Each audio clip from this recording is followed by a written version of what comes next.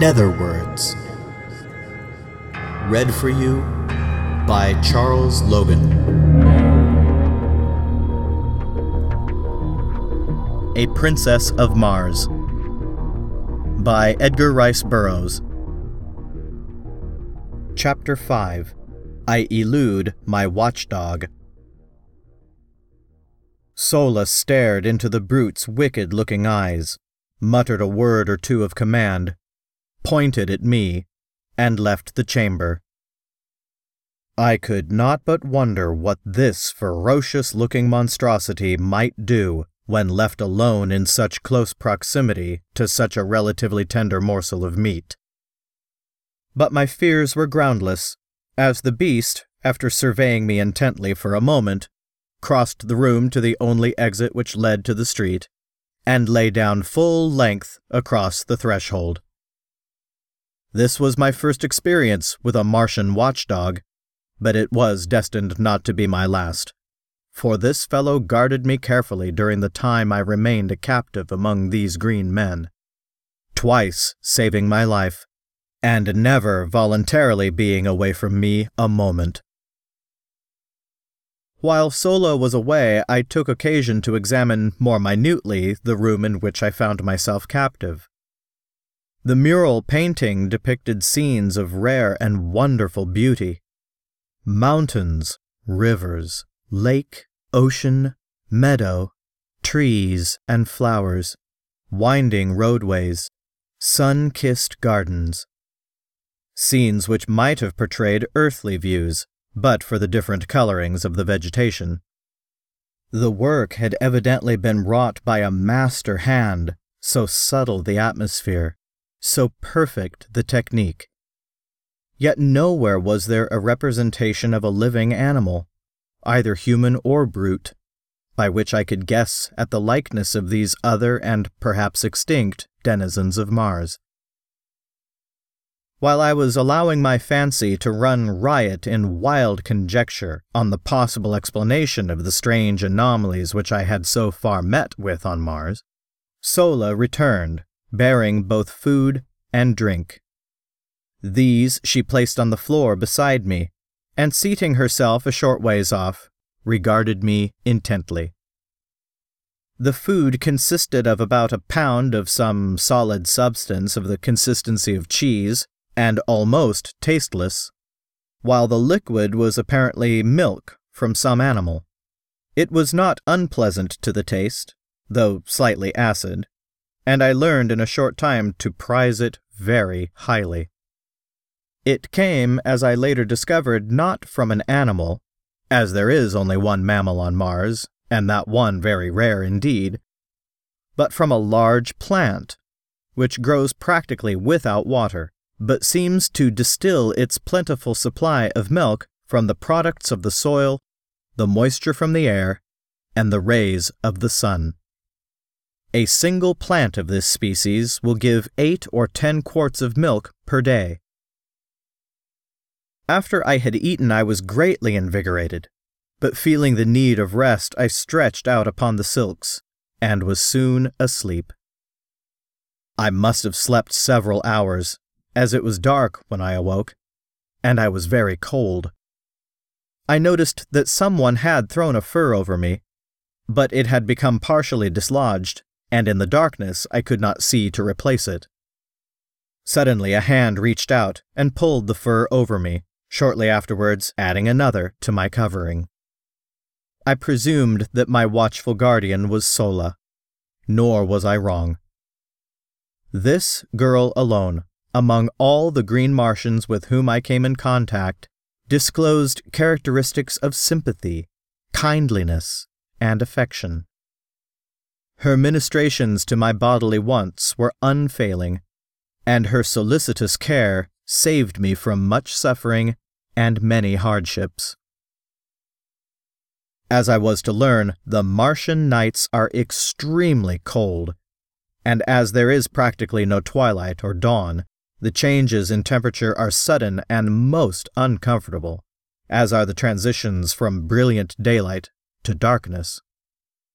The nights are either brilliantly illuminated or very dark, For if neither of the 2 moons of Mars happen to be in the sky, almost total darkness results, since the lack of atmosphere, or rather the very thin atmosphere, fails to diffuse the starlight to any great extent.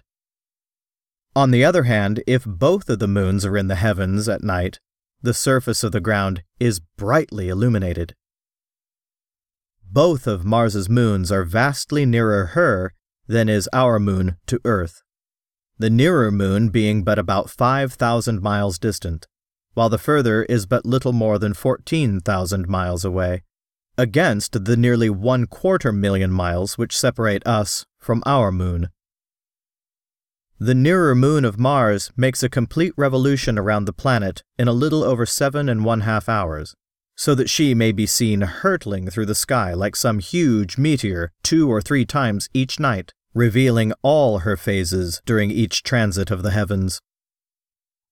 The further moon revolves about Mars in something over 30¼ hours, and with her sister satellite makes a nocturnal Martian scene one of splendid and weird grandeur. And it is well that nature has so graciously and abundantly lighted the Martian night, for the green men of Mars, being a nomadic race without high intellectual development, have but crude means for artificial lighting, depending principally upon torches, a kind of candle, and a peculiar oil lamp which generates a gas and burns without a wick. This last device produces an intensely brilliant, far-reaching white light, but as the natural oil which it requires can only be obtained by mining in one of several widely separated and remote localities, it is seldom used by these creatures whose only thought is for today, and whose hatred for manual labor has kept them in a semi-barbaric state for countless ages. After Sola had replenished my coverings, I again slept, nor did I awaken until daylight. The other occupants of the room, 5 in number, were all females, and they were still sleeping, piled high with a motley array of silks and furs. Across the threshold lay stretched the sleepless guardian brute, just as I had last seen him on the preceding day. Apparently he had not moved a muscle. His eyes were fairly glued upon me, and I fell to wondering just what might befall me should I endeavor to escape. I have ever been prone to seek adventure and to investigate and experiment where wiser men would have left well enough alone. It therefore now occurred to me that the surest way of learning the exact attitude of this beast toward me would be to attempt to leave the room. I felt fairly secure in my belief that I could escape him should he pursue me once I was outside the building, for I had begun to take great pride in my ability as a jumper. Furthermore, I could see from the shortness of his legs that the brute himself was no jumper, and probably no runner. Slowly and carefully, therefore, I gained my feet, only to see that my watcher did the same. Cautiously I advanced toward him, finding that by moving with a shuffling gait I could regain my balance as well as make reasonably rapid progress. As I neared the brute, he backed cautiously away from me, and when I had reached the open he moved to one side to let me pass. He then fell in behind me and followed about 10 paces in my rear as I made my way along the deserted street. Evidently his mission was to protect me only, I thought. But when we reached the edge of the city, he suddenly sprang before me, uttering strange sounds and baring his ugly and ferocious tusks. Thinking to have some amusement at his expense, I rushed toward him, and when almost upon him, sprang into the air, alighting far beyond him and away from the city. He wheeled instantly, and charged me with the most appalling speed I had ever beheld. I had thought his short legs a bar to swiftness, but had he been coursing with greyhounds, the latter would have appeared as though asleep on a doormat. As I was to learn, this is the fleetest animal on Mars, and owing to its intelligence, loyalty, and ferocity, is used in hunting, in war, and as the protector of the Martian man. I quickly saw that I would have difficulty in escaping the fangs of the beast on a straightaway course, and so I met his charge by doubling in my tracks and leaping over him as he was almost upon me.